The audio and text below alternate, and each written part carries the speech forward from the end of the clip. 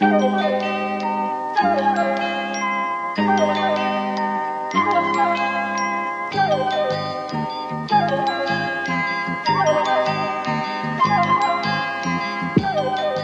everyone, and welcome to this bonus. See, I did it. I did it. You did do it. I did it. That's right, Riley. You managed it. Yeah, I'm going to ruin it for you by doing it myself. God damn it.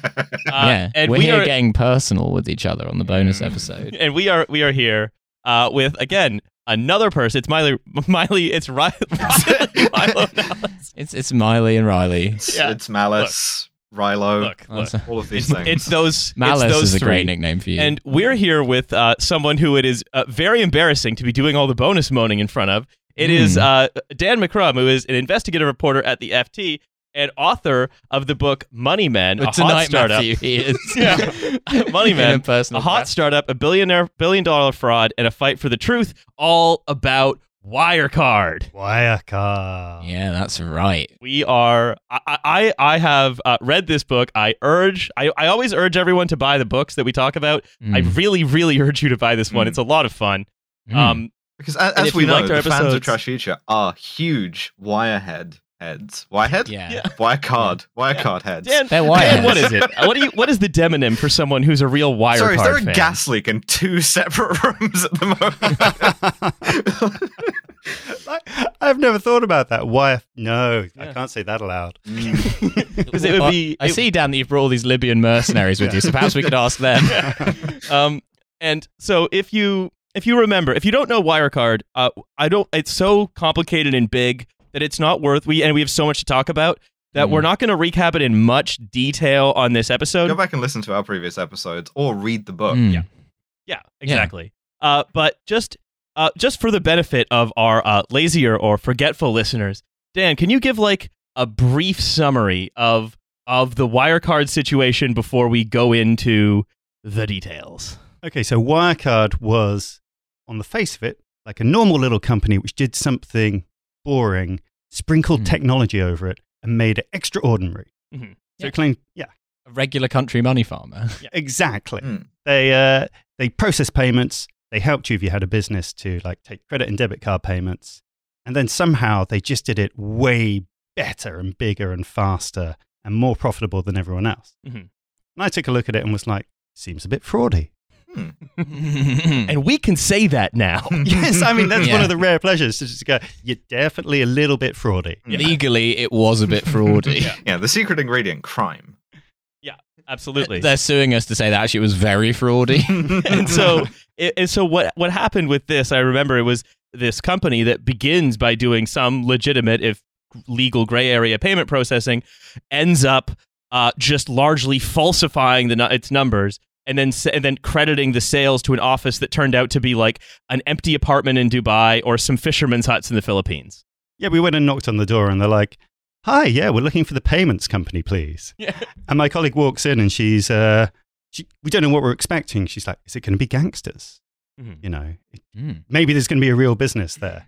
And she knocks on the gate, walks in, and there are 2 men with a white poodle on a glass table.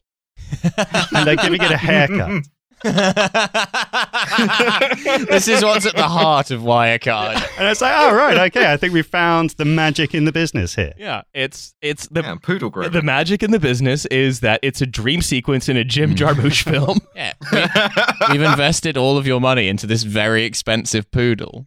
You can't see how, and the fur from this poodle fetches a lot of money on the black market. Let me tell you, which is why we're shaving it. Guaranteed rate of return. They can't lose. But also, right, the revenue of the companies allegedly based out of these huts and empty flats was fictional, and with the holes in the balance sheet just explained away by them saying, oh, we're waiting for the payments to process, and then inventing some revenue from somewhere else that you then claimed was the revenue from the first place, and saying, oh, we're waiting for the revenue from that other place to process.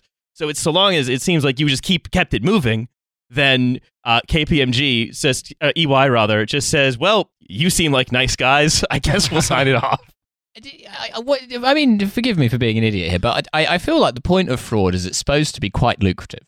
Uh-huh. So if you're doing fraud and it's lucrative, and one of the things you're trying to do is not get caught doing fraud, when you're doing the fake office in Dubai, why wouldn't you hire just like a couple of guys who look like they're not doing fraud to sit there and go beepity boop tapping on some keyboards rather than giving two up guys valuable shaving a poodle. grooming time.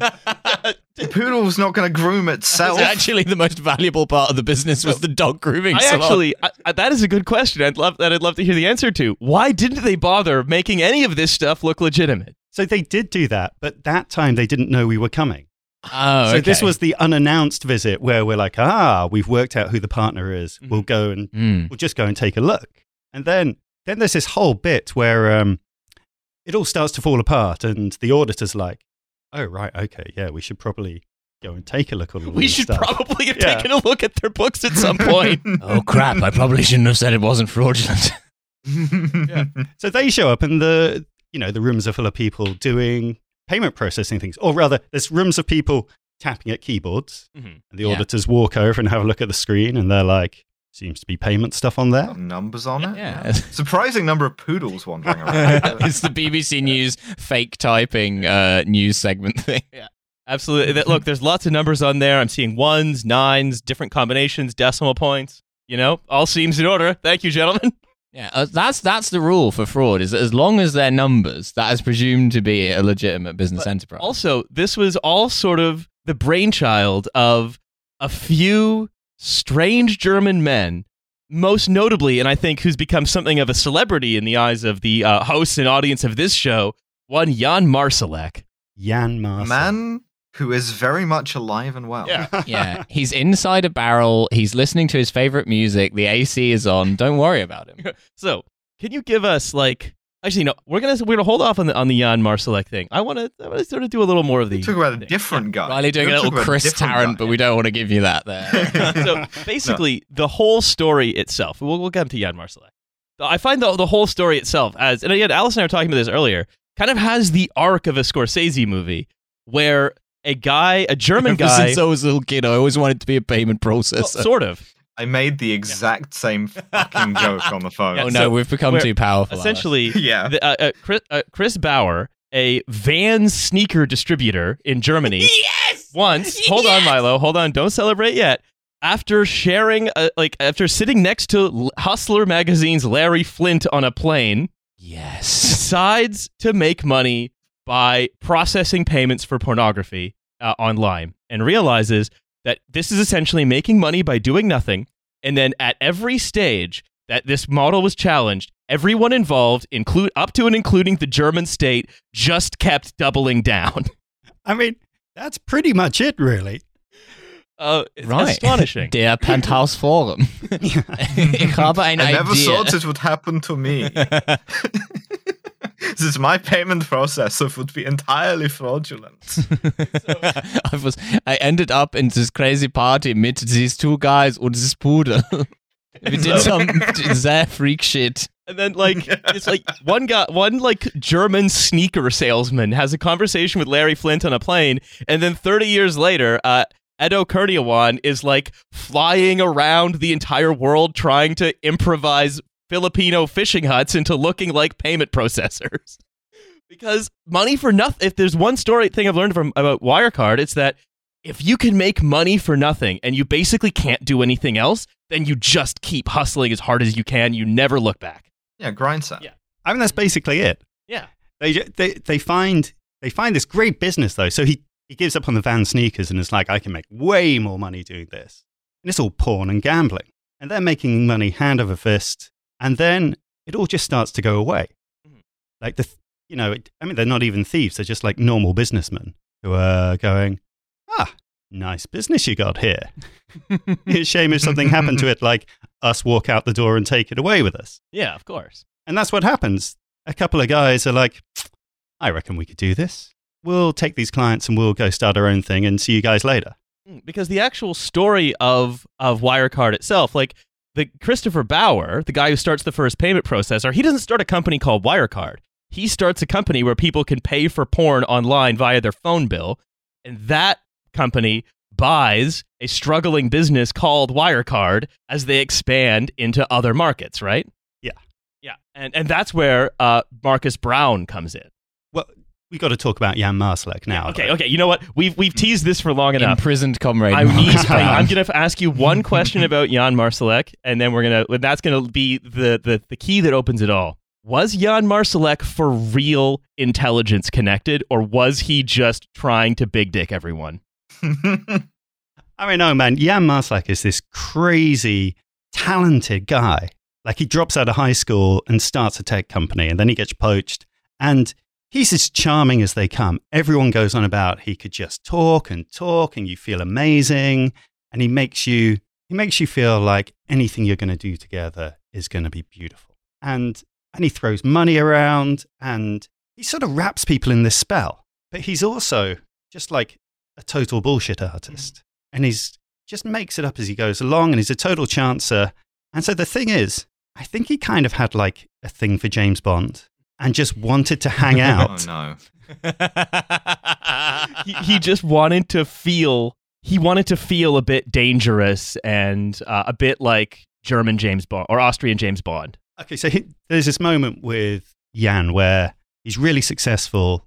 They've done the whole India thing where they've stolen like 300 million euros and set themselves up in this mansion in Munich called P61. You know, think sort of like 4-meter ceilings, white walls, fussy art, that sort of thing. And he's basically sitting around, and he can't go on holiday. Every time he goes on holiday, he lasts about 2 days with his girlfriend, and then it's just like, oh, I've got to work. I've got to fly around the world again. Got to get back to the basement family. And his friends, who include a Russian mercenary, are there going... Great friends. You know, Those are good guys to be friends with. Yeah. everyone needs a Russian mercenary in their life. It's like the Expendables per company. So They're going, okay, Jan, well, what do you want to do for a holiday? And he's like, I want to do something which no one else in the world can do. So his friend goes, well, you know, my friends in Russia, we've just conquered Palmyra. Do you want to go have a stroll around? Yeah. And he's like, yeah, that sounds fun. And then so they fly him Wagner in. Group tour package. it literally was with the Wagner Group, right? Wagner River Yeah, Cruises. who else would it have Yeah. been? I mean, yeah, that seems pretty likely. But then this Yeah. question, is he for real or not? Mhm. So he turns up with the best body armor money can buy. Mhm. You know, like carbon fiber helmet, this sort of jacket which has like a bulletproof vest like built into it. I don't know, Supreme body armor jacket. Yeah. you know, the Armani Kevlar, that sort of thing. Sorry, tour guide of the Valkyries. Had to get that one in. There we go. And the Russian soldiers, Russian mercenaries, you know, the little green men, they say, Jan, this is some lovely stuff you've got here. It's very nice. But if we take you for a walk with this, every single sniper in the area is going to think you're the number one VIP and they're going to shoot you dead. And so he has to leave it all in the hotel. Okay, I'm gonna put that in the against column for is he for real? That sounds about right, yeah. Just like, well, no, I'm incapable of not being as flashy as possible, which is why here in this World War I platoon, I've decided to wear a bright neon flashing helmet. That's right. He's wearing like the red officer's mess tailcoat. I love this guy. He's so fun. Yeah. Well, get ready to learn some more about him because, in fact, there are actually some kind of tradecrafty things that are involved between the two of you. Because, as for example, there are scenes recounted in the book where one of your colleagues is going to have lunch with him because he thinks he's going to flip him. But little does he know that a bunch of, again, like FT, I imagine just normal reporters who are like, I'd like to get into financial journalism, have now been dragooned into like sitting at the table next to this guy, surreptitiously recording him and trying to look inconspicuous. I mean, we didn't have to persuade them too hard. I mean, this is the fun thing. I mean, we're like, oh, we can play at being spies as well. Yeah. So to explain what was going on, so my boss, Paul Murphy, like old school editor, I worked with him the whole time in all these stories. And he has all these like bandit sources. Mhm. Basically, sort of rich old men who like to punt the market all the time. And he's having lunch with one of them and they go, that Wirecard, you know, they'll pay you good money. Mhm. He's like, what are you talking about? Shut up. He's like, no, seriously. Go talk to that guy. I've heard $10 million mentioned. And so he goes and has a chat to him and it's like, yeah, maybe there might be $10 million on the table, which, by the way, is completely insane. Mhm. Like, nobody has ever offered us $10 million to make a story go away. Yeah. I mean, for anything. Like, who can't you buy for $10 million, right? Well, clearly you guys. I mean, 11 million we might be talking. You do have that debate, though, right? You're like, $10 million, really? Nah.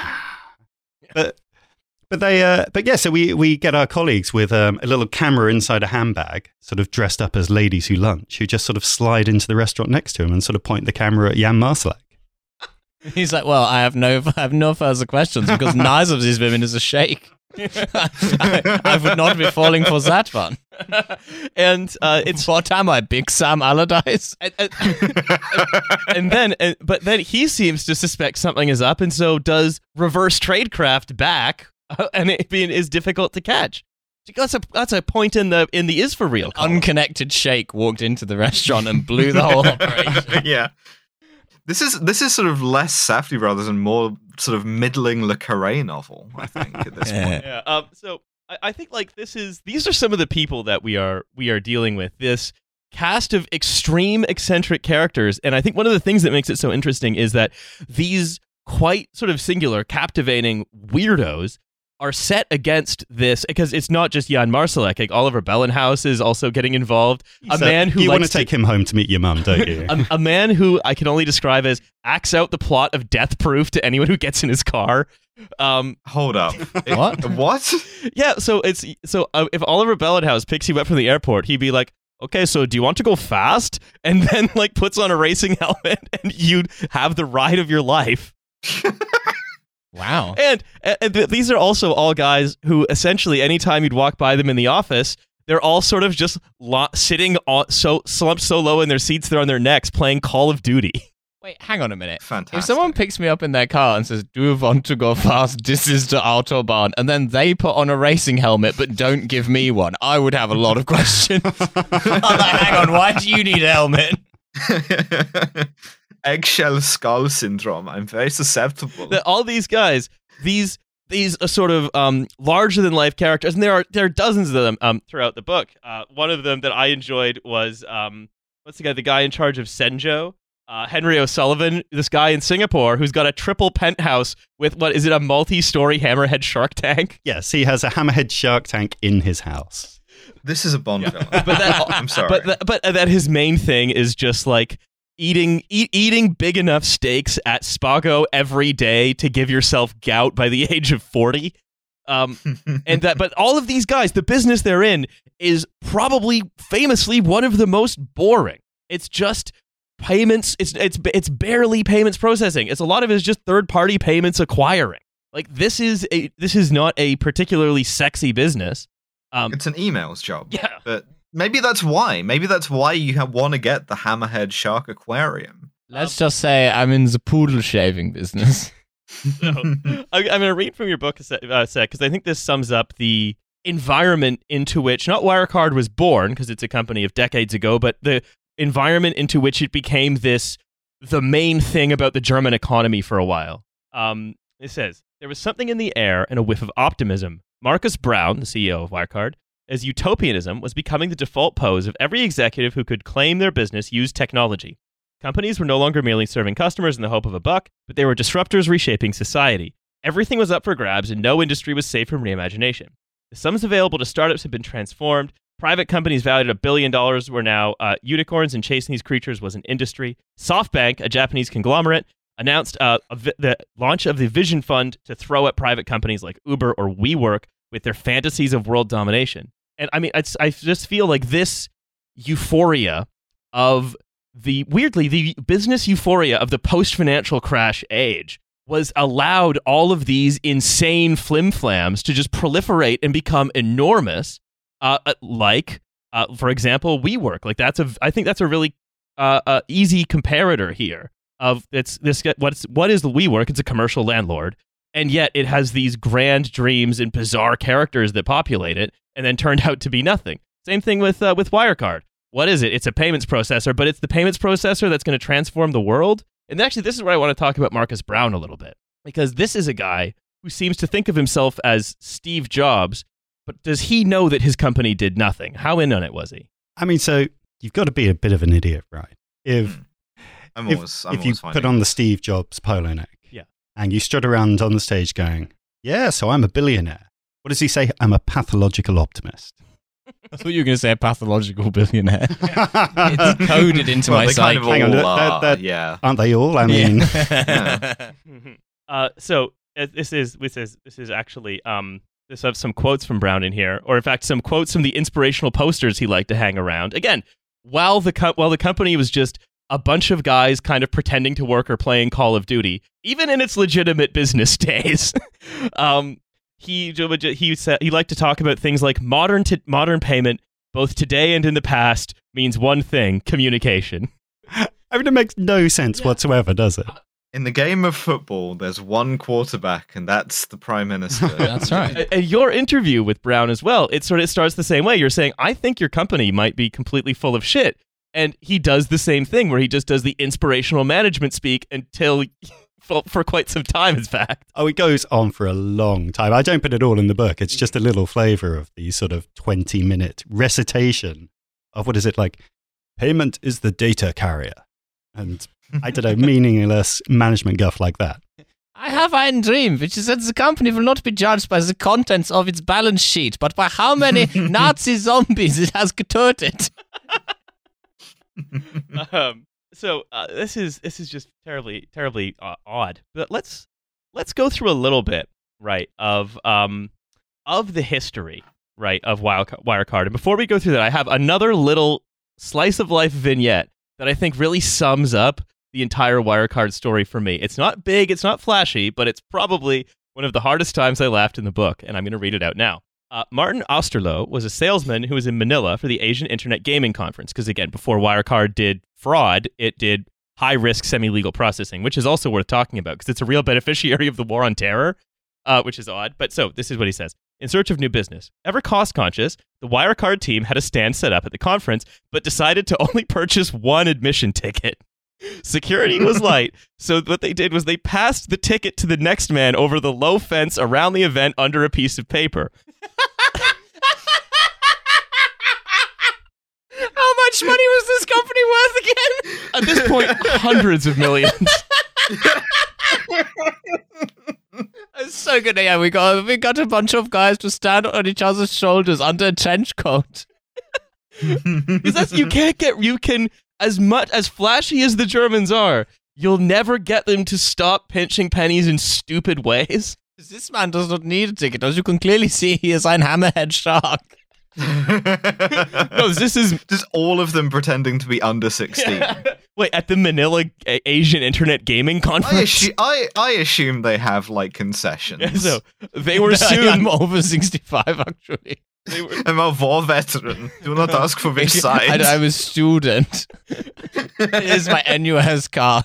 They were soon busted by an organizer walking the floor who noted that they only had one badge between the three of them.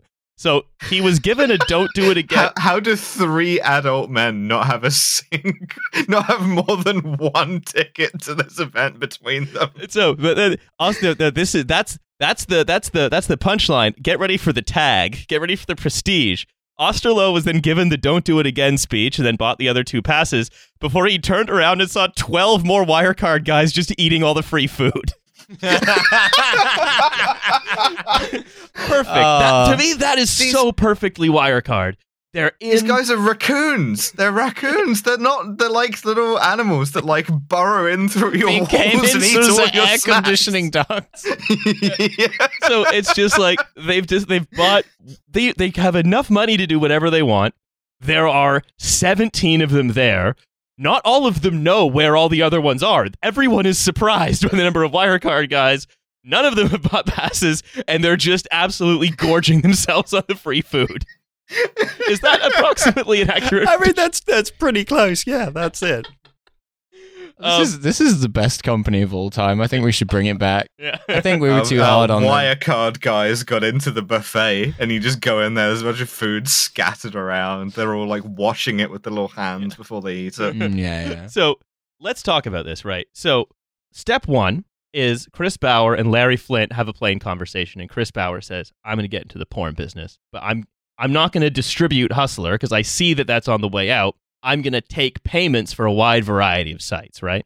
Yeah, except it's Paul Bauer at the start. There's a confusing thing. Like sorry. the first guy is there's Paul Bauer. Chris Bauer is Easy Pay in Manila. Yeah. Paul Bauer is the Chris first guy. Bauer was Sorry. one of the 12 who's there ticking into lunch. He looks like an Asian sex tourist, basically. Looks like. It's Sorry. okay. He's dead. Dead. Sorry. Can you see the Marcel quotation Marcel marks? is alive. Yeah, that's right. Yeah. Oh, absolutely. So basically, so this is where we start, right? They make good money doing that, but they decide they want to grow. How do they then get into Wirecard? So they basically, Wirecard has just gone bust on the other side of town. Yeah. So Paul Bauer's business growing really quickly. And what happened inside Wirecard was they hired Jan Marsalek as their tech genius. Amazing. And they start to get a little bit suspicious when, one day they come in and all the IT systems have stopped working. And they're going, what's happened? Why has our company fallen over? Why does this not work? And they trace it that, suddenly Jan has plugged all of the company's traffic into his own machine on his desk, not like the dedicated servers. It's like, oh, Jan, you seem to be routing everybody's passwords and everything through your own computer. Mm-hmm. But he's too important to get fired at this point because he's working on the big project. Yeah, of course. Wirecard 2.0. Oh, right. So, the new software, they're going to use it. 2 wire, 2 card. And so, after this, his boss is paying real attention to him. It's like, okay, we're going to talk every week. You're going to tell me everything you're doing. He's like, yeah, everything's going great. And so he tells him all the software is ready. Everyone starts selling it. They're about to roll it out.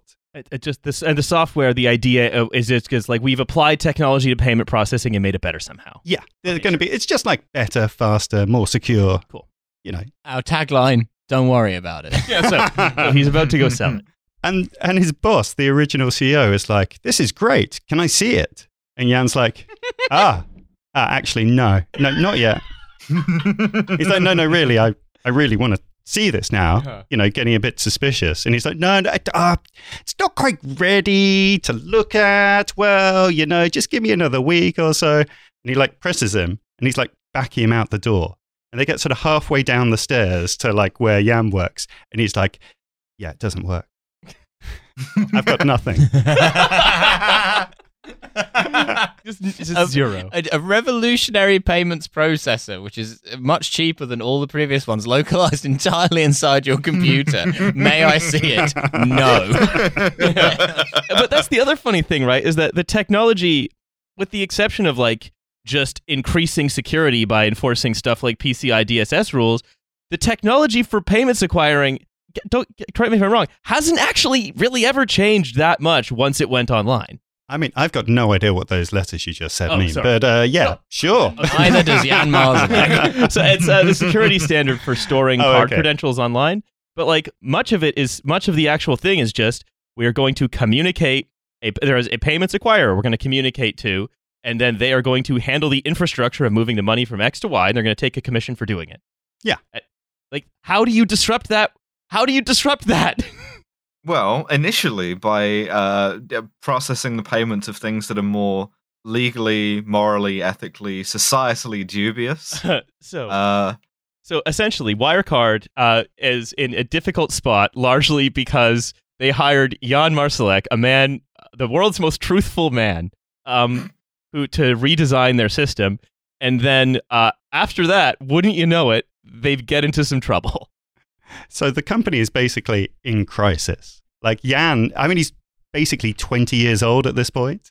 Okay, if you get a 20-year-old guy to single-handedly rebuild your entire thing and start selling it before ever looking at it, you deserve to go out of business. So what they do is they bring in another Austrian who's 10 years older and works at KPMG as a management consultant. Who's ideal. That can never go wrong. Wait, this is the Armando Iannucci sketch now. It's what do other people do when they get in this kind of trouble? Well, they bring in management consultants.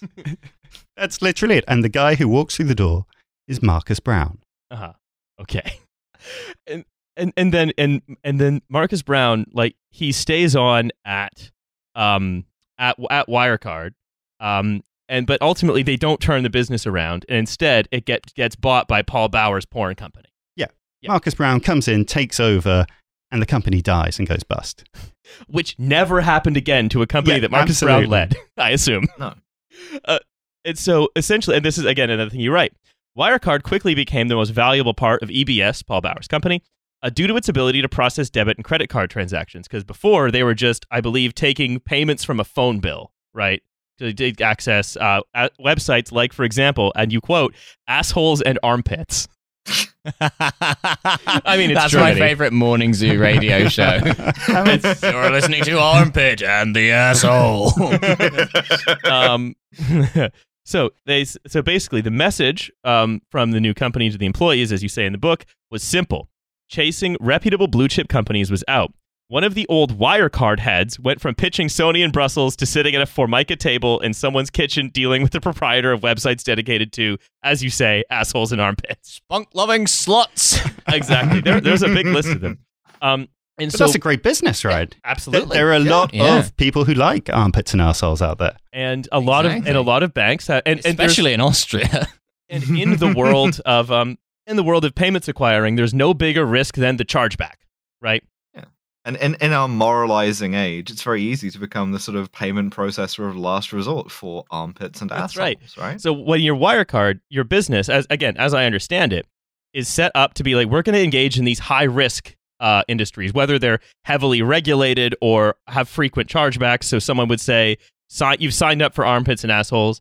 You think it's $5 for your first month, then $70 for every subsequent month. You say, this is ridiculous, I'm not paying you. And then the payment acquirer is on the hook for that $70. You've experienced a chargeback, you've lost money. And Wirecard's business is, we're just going to go for all of these high-risk payments, or Wirecard, as it is now, when EBS took it over, their business model was, we're going for all the highest risk stuff because we're gonna get all of it under our umbrella and charge a bomb for it. Is that about right? And they made a ton of money. This is the era of online poker. Mhm. You know, when suddenly it was the first big success story after porn on the internet, where you could just go join a tournament, become a millionaire, and like all of a sudden everyone you know is playing online poker. Yeah. And and this is sort of where Wirecard goes from legal but high risk to of questionable legality, is when they get super And still high and risk. still also high risk, where they get into processing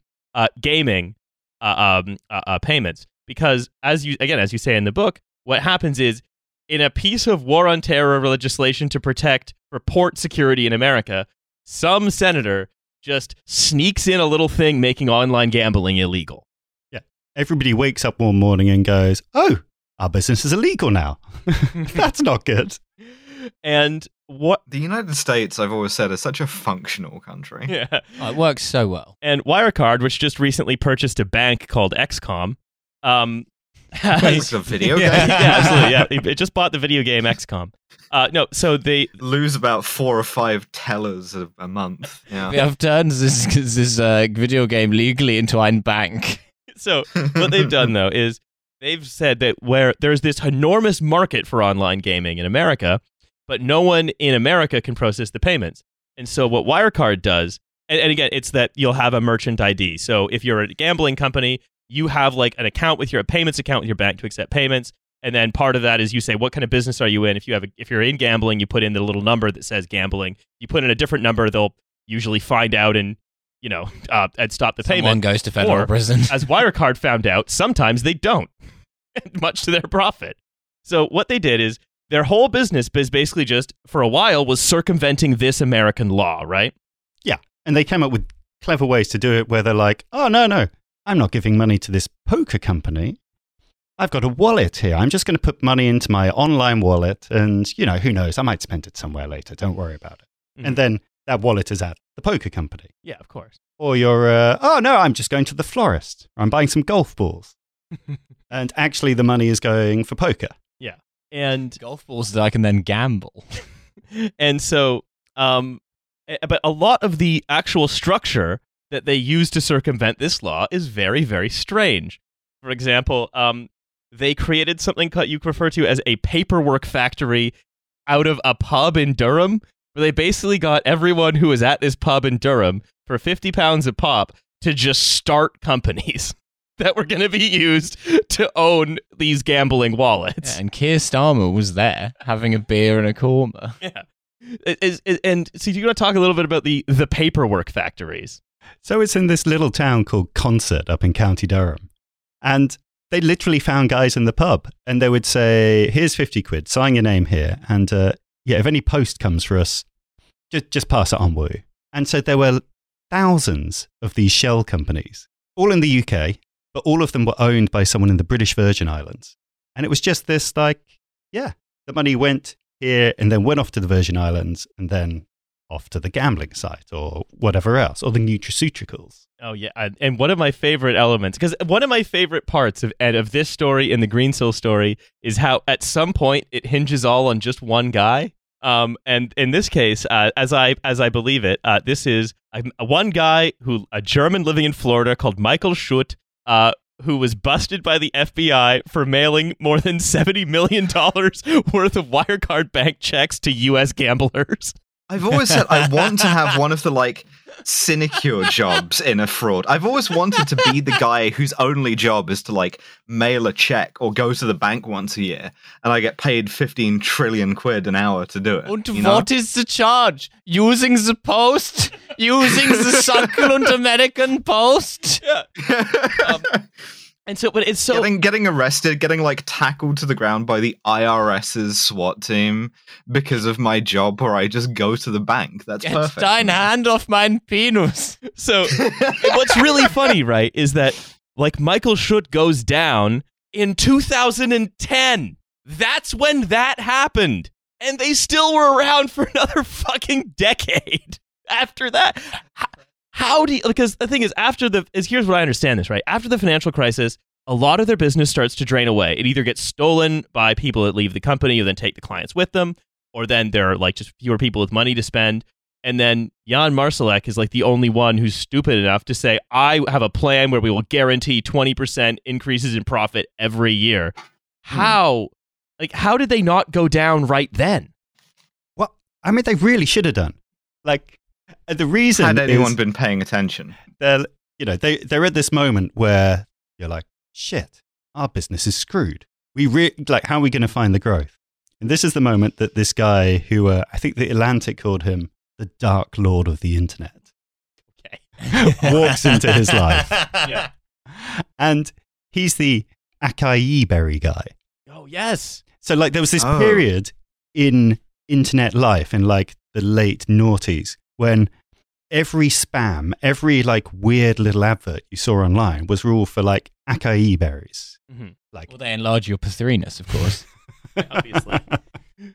And he had all of these different brands, and the game was get someone's credit card and then just start charging them everything you can in the small print.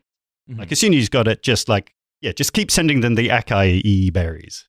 Basically make it impossible to quit. Yeah, you just ignore them when they ask you to quit or just refuse. Mm-hmm. And in the game, basically keeping them in a prison of antioxidants. But none of them have got cancer. I mean, many of them went bankrupt, but they're so healthy. Sorry, the healthiest prison. But please go on. And so this guy walks up and he's like, hey, we've got this great business. We can send you loads of payment processing. And he does. He flips a switch and this fire hose of money starts pouring into Wirecard. For literally, can't mail us this many checks. No, he's in jail at this point. He's just receiving mail. Yeah. And that works for literally 2 months. Yeah. And it turns out that this guy has been doing it for 4 years. And he's basically been going from sort of bank to bank. And Visa has finally started to wake up and go, hang on a second. There's something bad going on here. We should really stop this. So you're saying you just have 4 years of just being in the Chuck E. Cheese money tube to grab as much as you can before Visa looks at its own balance, its own numbers? He took $400 million from off of innocent suckers, off of millions of people. Yeah. And so Yang gets him right at the end where they get the last hurrah, and then Visa comes down with a hammer and is like, stop what you're doing. And they freeze Wirecard's business. Mm-hmm. The Visa SWAT team. I know Visa hired those nice guys from Kroll. Yeah, of course. Yeah. The Visa SWAT team had to actually briefly become technically Muslim to deal with a payments processor in Mecca. So it was. That's not the first time that Kroll appears in the story. They're back a few more times. I thought if Nick Kroll from that show Big Mouth, same Kroll, same guy. That's his son. the son of the guy who That's started the Kroll. guy? Yeah. Pledge your allegiance to Kroll. Yeah. So, so it's like they get this 2-month respite where it's like, oh, everything's going to be great again. We've turned on the money hose again. We're geniuses again. Thank goodness. But again, yeah, Visa brings the hammer down and is like, no, fuck you. We're freezing. We're getting rid of this guy. We're freezing your business. And again, you're like, okay, now they surely should have died as an operation. But again, they don't. Yeah, that's it. To the outside world, nothing happens. Wirecard's numbers just keep going up and up and up and up. 20% growth, 20% growth. Yeah, it's weird how it's the same every year, huh? It's so funny, isn't Yeah. it? And that's the moment, I think. That's when I reckon they went, we need a new game. Uh-huh. Because we played by we played by bending the rules more or less since we started. So we played by rules others didn't want to play by at the beginning, by engaging in a business that they thought was unsavory. Then we realized that we could make huge amounts of money by bending the rules around gambling and gaming and shell companies and all this. And then after the acai berry thing, they were like, well, wait a minute, we can just write down the number that we have. And then that's how much we have. And this is where I think they stop doing so. And again, there is so much detail that we're glossing over. Like we're glossing over the Wirecard UK and Ireland, for example, which is the whole other bag of hammers, which is basically a company that Jan Marsalek keeps on trying to bully into doing crimes on his behalf, it seems. I mean, that's pretty much it, yeah. Yeah. Oh, he's the Tony Soprano. So actually, before we go, can we go into Wirecard? Don't you reminisce on me. Can we go into Wirecard UK and Ireland for just a sec? Because that's another really interesting one. Because as I understand it, in this time of crisis, they basically hive off this one Irish guy to be like, okay, you're now Wirecard Ireland. We're going to propose that you, separately from us, you start doing blind payment acquiring in just big blocks from Japan. So you promise basically that a number of customers, you don't know who they are. We're basically doing the reverse KYC. You don't know your client. And what you're going to do is you're just going to process their payments, and it could be whatever. It's probably fine. Is that about the size of it? I mean, that's about it. They get this guy Simon in Dublin to be like, hey, yeah, be our partner. And what we'll do is, you know all that bad stuff with like the Dark Lord of the Internet that didn't work out? Well, what we want is you to go and find other banks who will do that for us, and then we'll just take a cut of the money. Yeah. Because when it was all going wrong with the Dark Lord, Jan Marsalek starts flying around the world by private jet. And he goes and meets all this other banks going, yeah, we've got a problem. Can you help us? And they like look at him and go, you have your own bank? Why don't you do it there? All my acai berries gone. Yeah. So the idea is what he needs is an outside partner who will do all the slightly icky, unpleasant stuff for them, and then just send Wirecard back a check each month. Yeah. Why send Wirecard the check? Why not just do the stuff yourself? If you had to bring one man out of retirement who knows how to use the post. It's like mentoring, right? It's a perfect little pyramid scheme. You just you have Wirecard Junior that does all of the stuff that Wirecard used to do, and then when that gets too big, then it gets its own Wirecard Junior that does all of the icky stuff. Oh, it's like S Club 7. Oh, so what? Yeah, exactly. One more thing about the Paperwork Factory. But S Club 7 is it handled a lot of illegal transactions. One other thing I want to talk about the Paperwork Factory before we go on to the various Asia businesses is the fact that you knew that the one guy who was like the ringleader of the Paperwork Factory, who like corralled all his friends from the pub and just starting all these companies, a guy called Dowson. He was also a regular sight around Wirecard's Grasbrunn HQ, frequently just playing Call of Duty with Oliver Bellenhaus. I mean, that's what you do in a fast-moving tech company. Is you lounge around on sofas and like play video games. I mean, that's how you conquer the world. Absolutely. So that you're telling me, based on which Call of Duty it was, there was a decent chance that I have been killed in Call of Duty on like shipment by a guy who was incidentally running a gigantic wire fraud scheme. Yeah, I mean, Oliver Bellenhaus was pretty good at that, I think. Yeah. He seems most of what he does is just tool around in his car and play COD. So what we have, right, is we have this, right? And now we have Jan Marsalek, who's reinvented himself from the tech genius to the globe-trotting James Bond businessman. And I have a quote here that I think is very illustrative. Asked when he found time to sleep, Marsalek replied with a very macho quote, "In the air." He was a member of the Lufthansa top-tier honor circle and claimed to fly more miles than the average cabin crew. He's on the Lufthansa honor roll. Yeah, and Best behaved passengers. And this is one of my favorite lines in the book.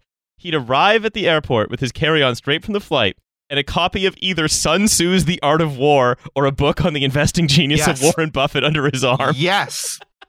Then, however, the 2 weeks of Oktoberfest were a grinding marathon of champagne consumption where he'd wear lederhosen into the office ready for the next night of client schmoozing.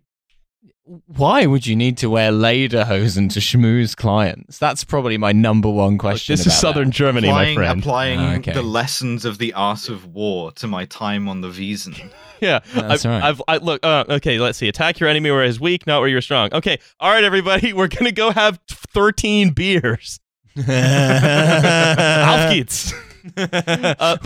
When you are near, appear wealthy. When you are far, appear fraudulent. Yeah, and this is like...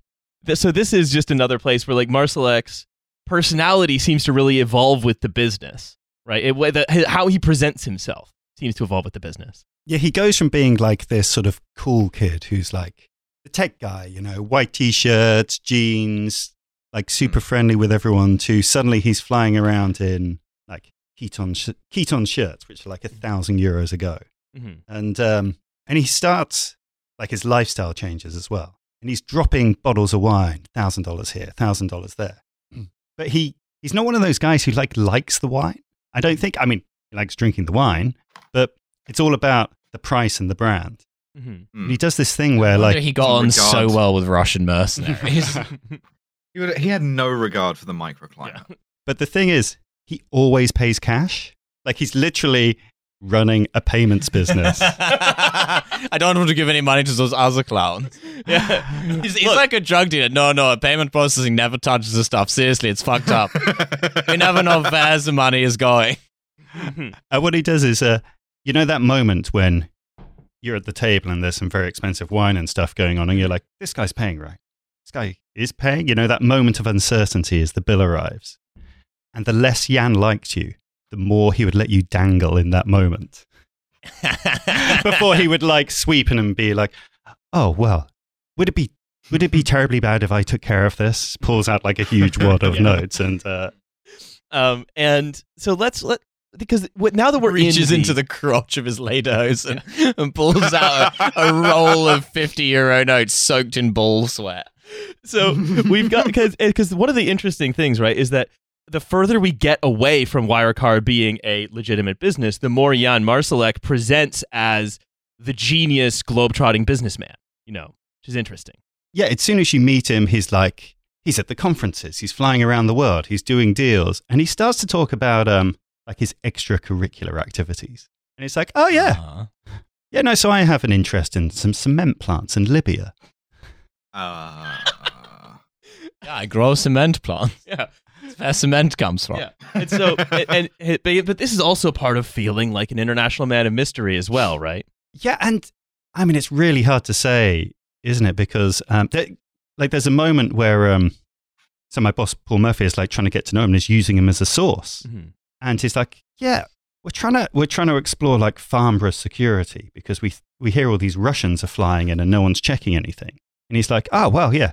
If you can get someone to Moscow, I'll just put him on a private jet and have him fly in for you. And you're like, wait, what? Hang on a second. And he starts to do these things where he's he's starting to play in politics. And there's a moment where we get sent this email, which is leaked between him and it's a former CIA agent, a former US ambassador. And they're discussing, they want these guys' advice because they're trying to move the Austrian embassy in Israel to Jerusalem. What, secretly, undercover of night? They're gonna pick it up and throw a tarpaulin over it and be like, no one will ever know. Unfortunately, this exposed the basement of the Austrian embassy, which they left behind, causing much embarrassment. And so, because this is all, they're all these guys, they're all heavily tied up with Sebastian Kurz as well, right? Yeah, it's all he's well in with all the sort of the right wing, the FPO, the really nasty guys. Sebastian Kurz is Sebastian Coe's German Wario. Yeah, that's right. I mean, in more ways than one, perhaps. But so he gets all of these other entanglements, right? And especially and the pretensions of either pretensions of being in politics, or again actually being in politics as a money man, as kind of a steerer of things behind the scenes.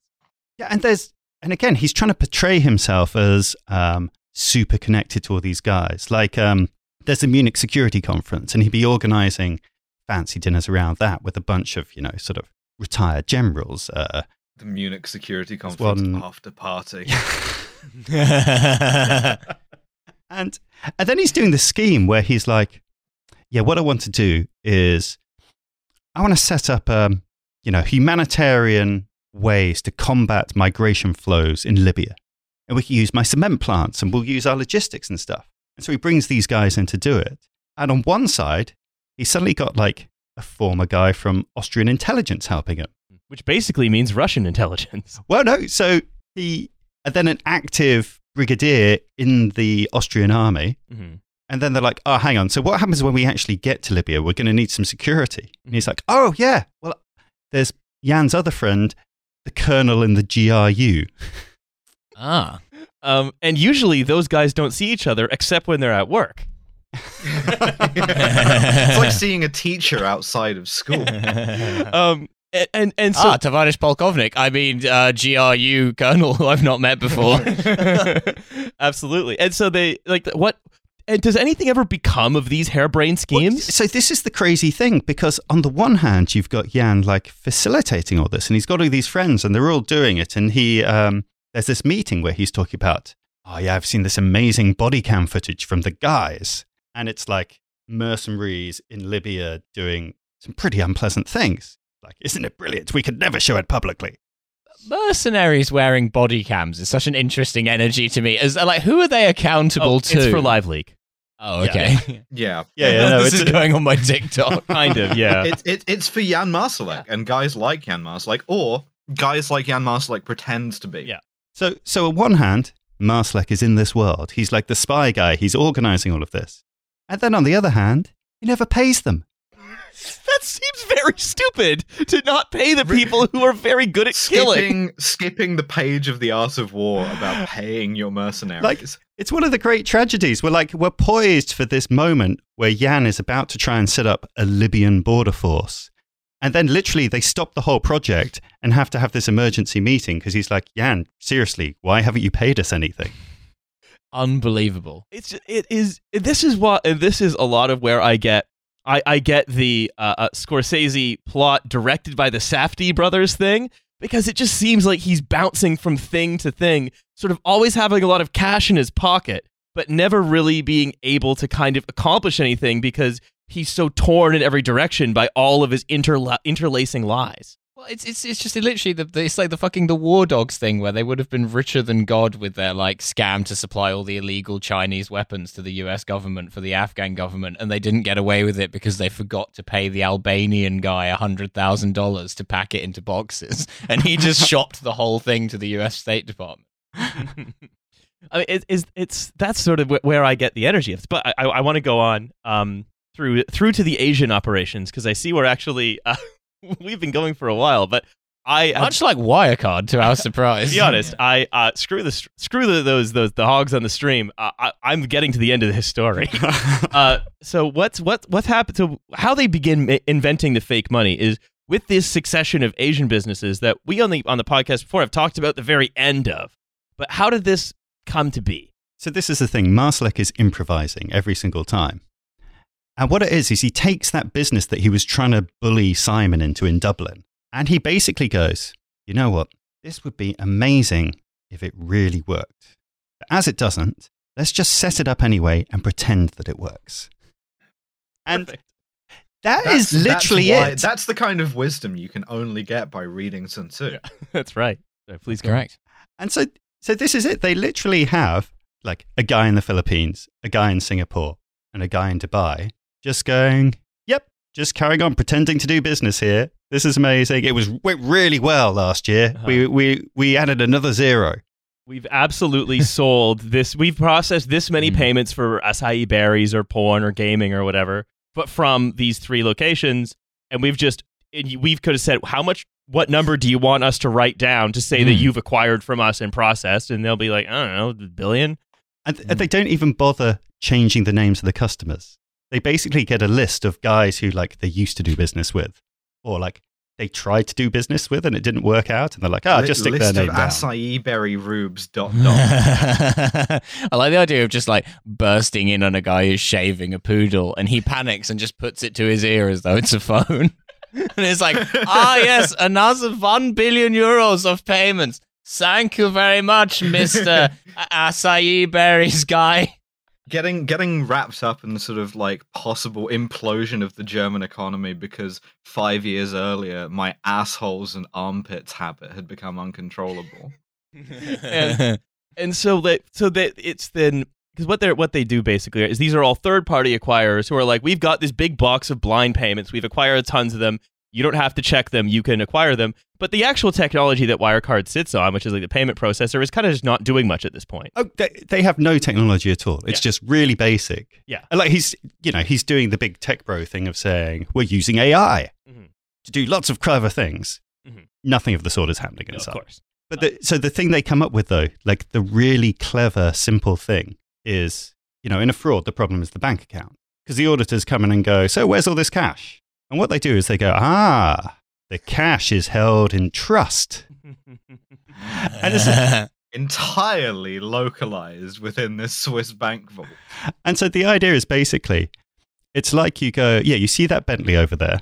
It's not my Bentley, but I can drive it whenever I like. And they're like, oh, can you really? And he goes, yeah, see my friend over there who's sitting on the bonnet of the Bentley. He just waves the keys and they're like, oh, great, sure, seems fine. And that's how it worked. They just went, my friend is looking after the money. He'll send it whenever we need it. Yeah.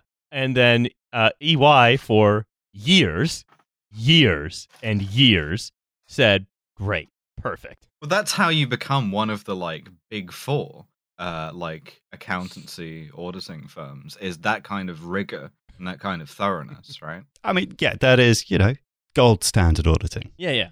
The good chaps theory of auditing. He showed us the keys. Why would his friend be standing next to the Bentley if he didn't have access to it? This is basically like what if Andrew Tate ran a payments processor and they were always drinking sparkling water, which to us suggested that they were rich guys because they're not drinking tap water like a poor guy.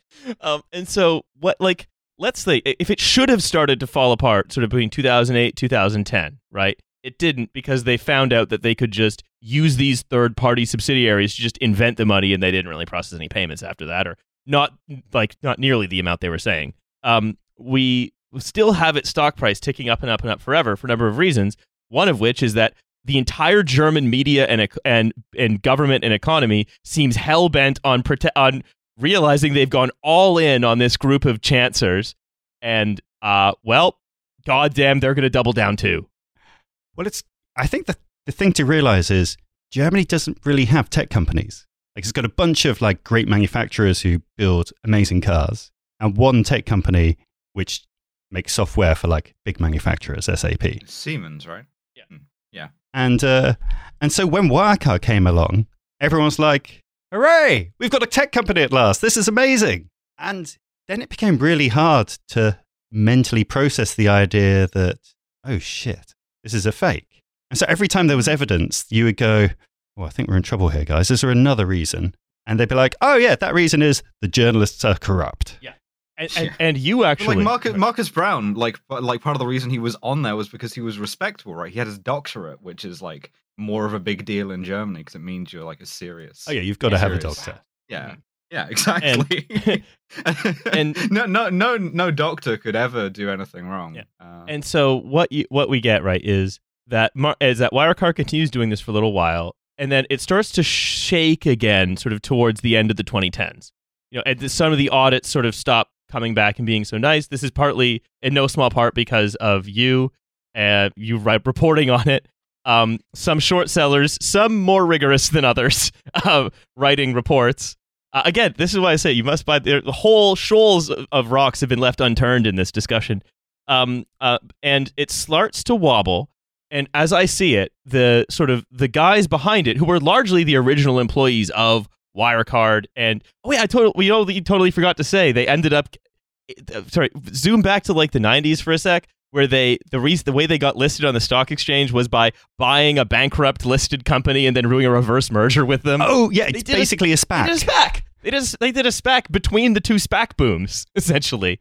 But it was all these same group of chancers just sitting around playing Call of Duty and fucking around in this office and pretending to be James Bond, and with the entire German all of German society backing them, and as it begins to wobble, EY finally says, okay, we haven't done any audits for real for about 15 years on this company, but we're finally going to do a real one. And that sends them into a panic. Audit brackets real. Yeah. And then that sends them into a panic where Edo Kurniawan is then assigned to go and make the Philippine fishing hut look like a real payment acquiring company, right? Yeah, so they reach this point where it's like, we've written a story going, all their profits are fake. And this is how they're faking them, and here are the documents. And so they go, oh, right, what we'll do is we'll call in KPMG and do another audit to check everything's all right.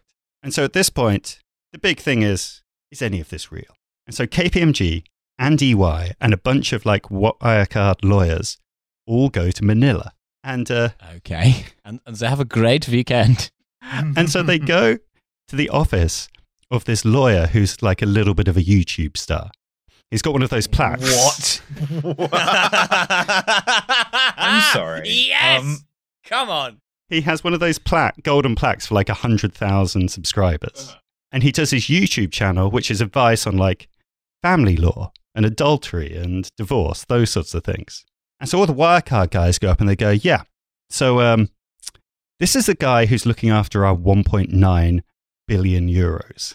And they have this meeting where he's like, I'm this incredibly famous and powerful guy, and I went to university with the president, and everyone respects me. And they're like, okay, this is a bit weird. And he goes, now we should go and see the banks. I'm like, okay, fine. This is going to sound, at least we'll get something concrete. And they're right by the financial district. So they assume they're just going over there. They go down and they all get into these cars, and they have two police motorcycle outriders who take them for a 45-minute drive through the traffic to this little lane with garages and bike repair shops and dogs running around, and this tiny little branch. And they walk in there. They all cram in. They can barely all fit in this bank branch. And they're like, "Hi, we're here about Wirecard." And the guy behind the desk jumps up and he's like, "Wirecard?" And then he looks at the lawyer who's called Tolentino, and he sort of nods at him. He's like, "Ah, Wirecard, yes, of course, Wirecard." And he produces this envelope, and he hands the envelope to the lawyer, and then the lawyer hands it to the lawyers, hands it to the auditors, and they open up, and it's like, yes, Wirecard has 1.1 billion euros in accounts with this bank. And that one piece of paper, and then they get another one at the other bank. So they have these two pieces of paper, which is basically all the evidence that Wirecard has 1.9 billion euros in cash. So they have these two pieces of paper, and there are spelling mistakes on them. And Bank of Cobristan. Buy a card. One of them is signed by an assistant branch manager. But he's assistant to the manager. I mean, you can't expect the manager to take time out of his day for 1.9 billion. You are kind of notionally a multi-billion-dollar company. I was sort of going to go back to something Alice said at the very beginning. Can't you afford to at least make it look, rent a nice office or something? I mean, this is the crazy improvisation, right at the end where they're like, we've got to come up with something. Yeah. And they almost did. Mm-hmm. It almost worked. EY were like, well, it seems weird, but we've got a piece of paper now.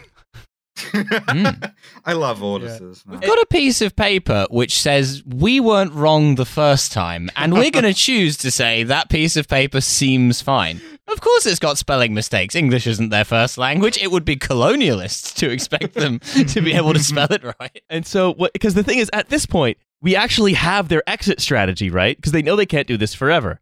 Their exit strategy, I think, as we say, is if our stock price, if we can get the stock price to 160 euros, despite the short sellers and the FT and everything, then we can buy Deutsche Bank. I mean, it's incredible, isn't it? And we can make all of this stuff, all of these things. Also, in the terms of Deutsche Bank's balance sheet, this is all small potatoes. This is a rounding error. we can make it all disappear. And it might have worked. Yeah.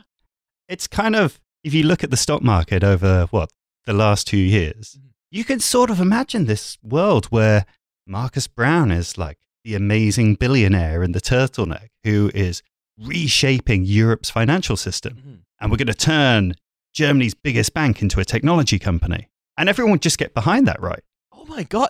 Thinking about this, right? When did they go? If they just lasted a little bit longer, they would have experienced this sort of they would have experienced this sort of sectoral tech boom and like stuff like payments processing and online shopping. They would have bought Deutsche Bank. We wouldn't be having this conversation. I think they could have got away with it. It would have been like a bank job, except you just went inside and take over the bank. Astonishing. If it wasn't for you meddling kids. So I want to read the very end. This is the Ray Liotta, who, by the way, rest in peace. I found out he died today. Ray Liotta. Oh, shit. Yeah. Pouring some out. Henry Hill as outside. Henry Hill. Yeah, Henry Hill. He's wearing his big collared shirt. Henry Hill. Whoa, we're at Wirecard. God damn it. So Henry Hill is standing outside his suburban house talking about egg noodles and ketchup. This is sort of where we are in the book now. Marsalek was suspended for 12 weeks, but he wasn't even escorted from the premises. He strolled around the top floor at Wirecard headquarters, whistling to himself without a care in the world. Before he left, he and Brown had a long and seemingly intense conversation in the CEO's office. One staff member walked in, only to turn around again when he saw their faces. When Marsalek finally did leave, he told friends he intended to go to Manila and sort this mess out himself. I know the money is there, I just need to kick ass. But if anyone must have known the money wasn't there, it would have been him. Exactly. It's weird. It's like this guy was really insistent that he needed to inspect my wallet, and I don't know. He seemed so sincere. But at that point, the fraud's done. You're cooked. At that point, why? Listen, it's in the art of war. You never fucking give up on the fraud. Yeah. At the end of the day, there are still signs of hope among the investor base, though. The share price closed at 39.90 euros at this point. That night, management recorded a video arranged behind a long, thin island topped in Wirecard blue. Brown stood rigid, his fingertips pressed the table in front of him. They had a new chief compliance officer, James Fries, who was awkwardly introduced in a light summer jacket board for the appearance. They had a new compliance officer, Quaalude Zacaster. Brown presented himself as the victim. At present, it cannot be ruled out that Wirecard has become the aggrieved party in a case of fraud of considerable proportions.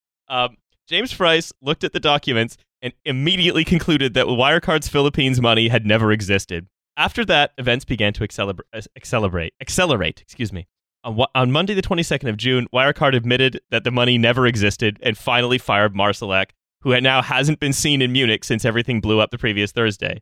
The share price dropped. Yeah, on account due to being a pile of dismembered limbs buried in the desert somewhere. Marcus Brown spent the weekend in Vienna and on Monday returned to Germany to present himself to prosecutors after a warrant was issued for his arrest.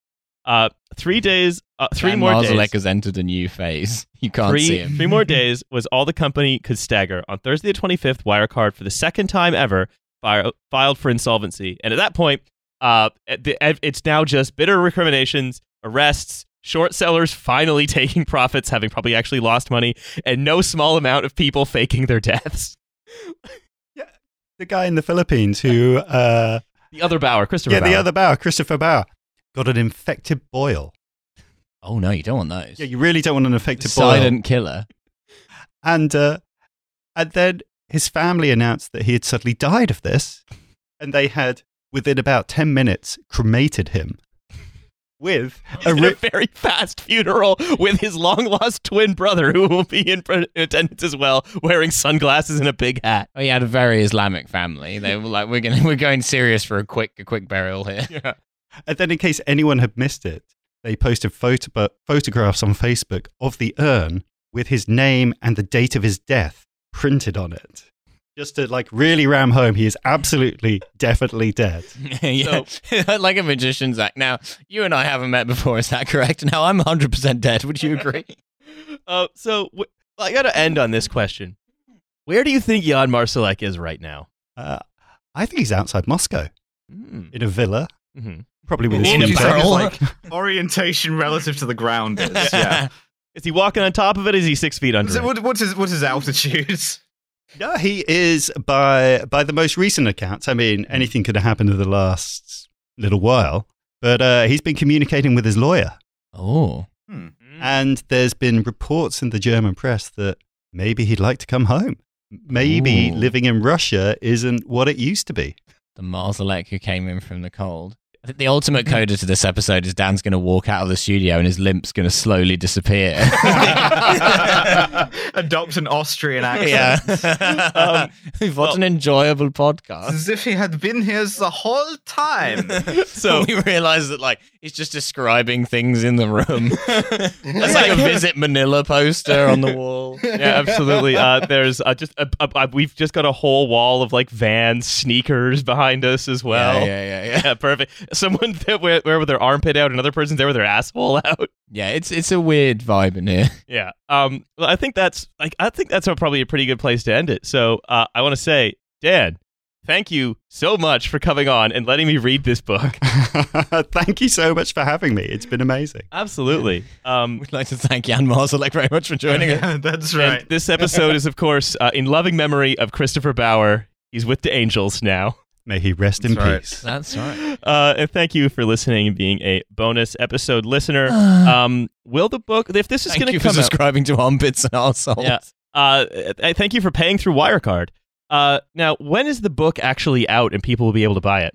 People can buy the English book on June the 16th. Mm-hmm. And I think they can get the German already. Okay, so learn German and then read this book. But no, That's right. it is a fantastic piece of writing. I skipped through it in a very short period of time because it's very compelling. So do go and buy Money Men. Buy multiple copies. Use it to read and then to prop up your desk or whatever. It is millions of copies through a shell company in Manila. Absolutely. So once again, Dan McCrum, thank you so much for coming on, and thank you for all that you did to research Wirecard. And we'll see you all, or I don't think I'll see you for the next free episode because I'll be on holiday. So I'll see you all when I see you. He's going on a trip to Manila. Bye, everyone.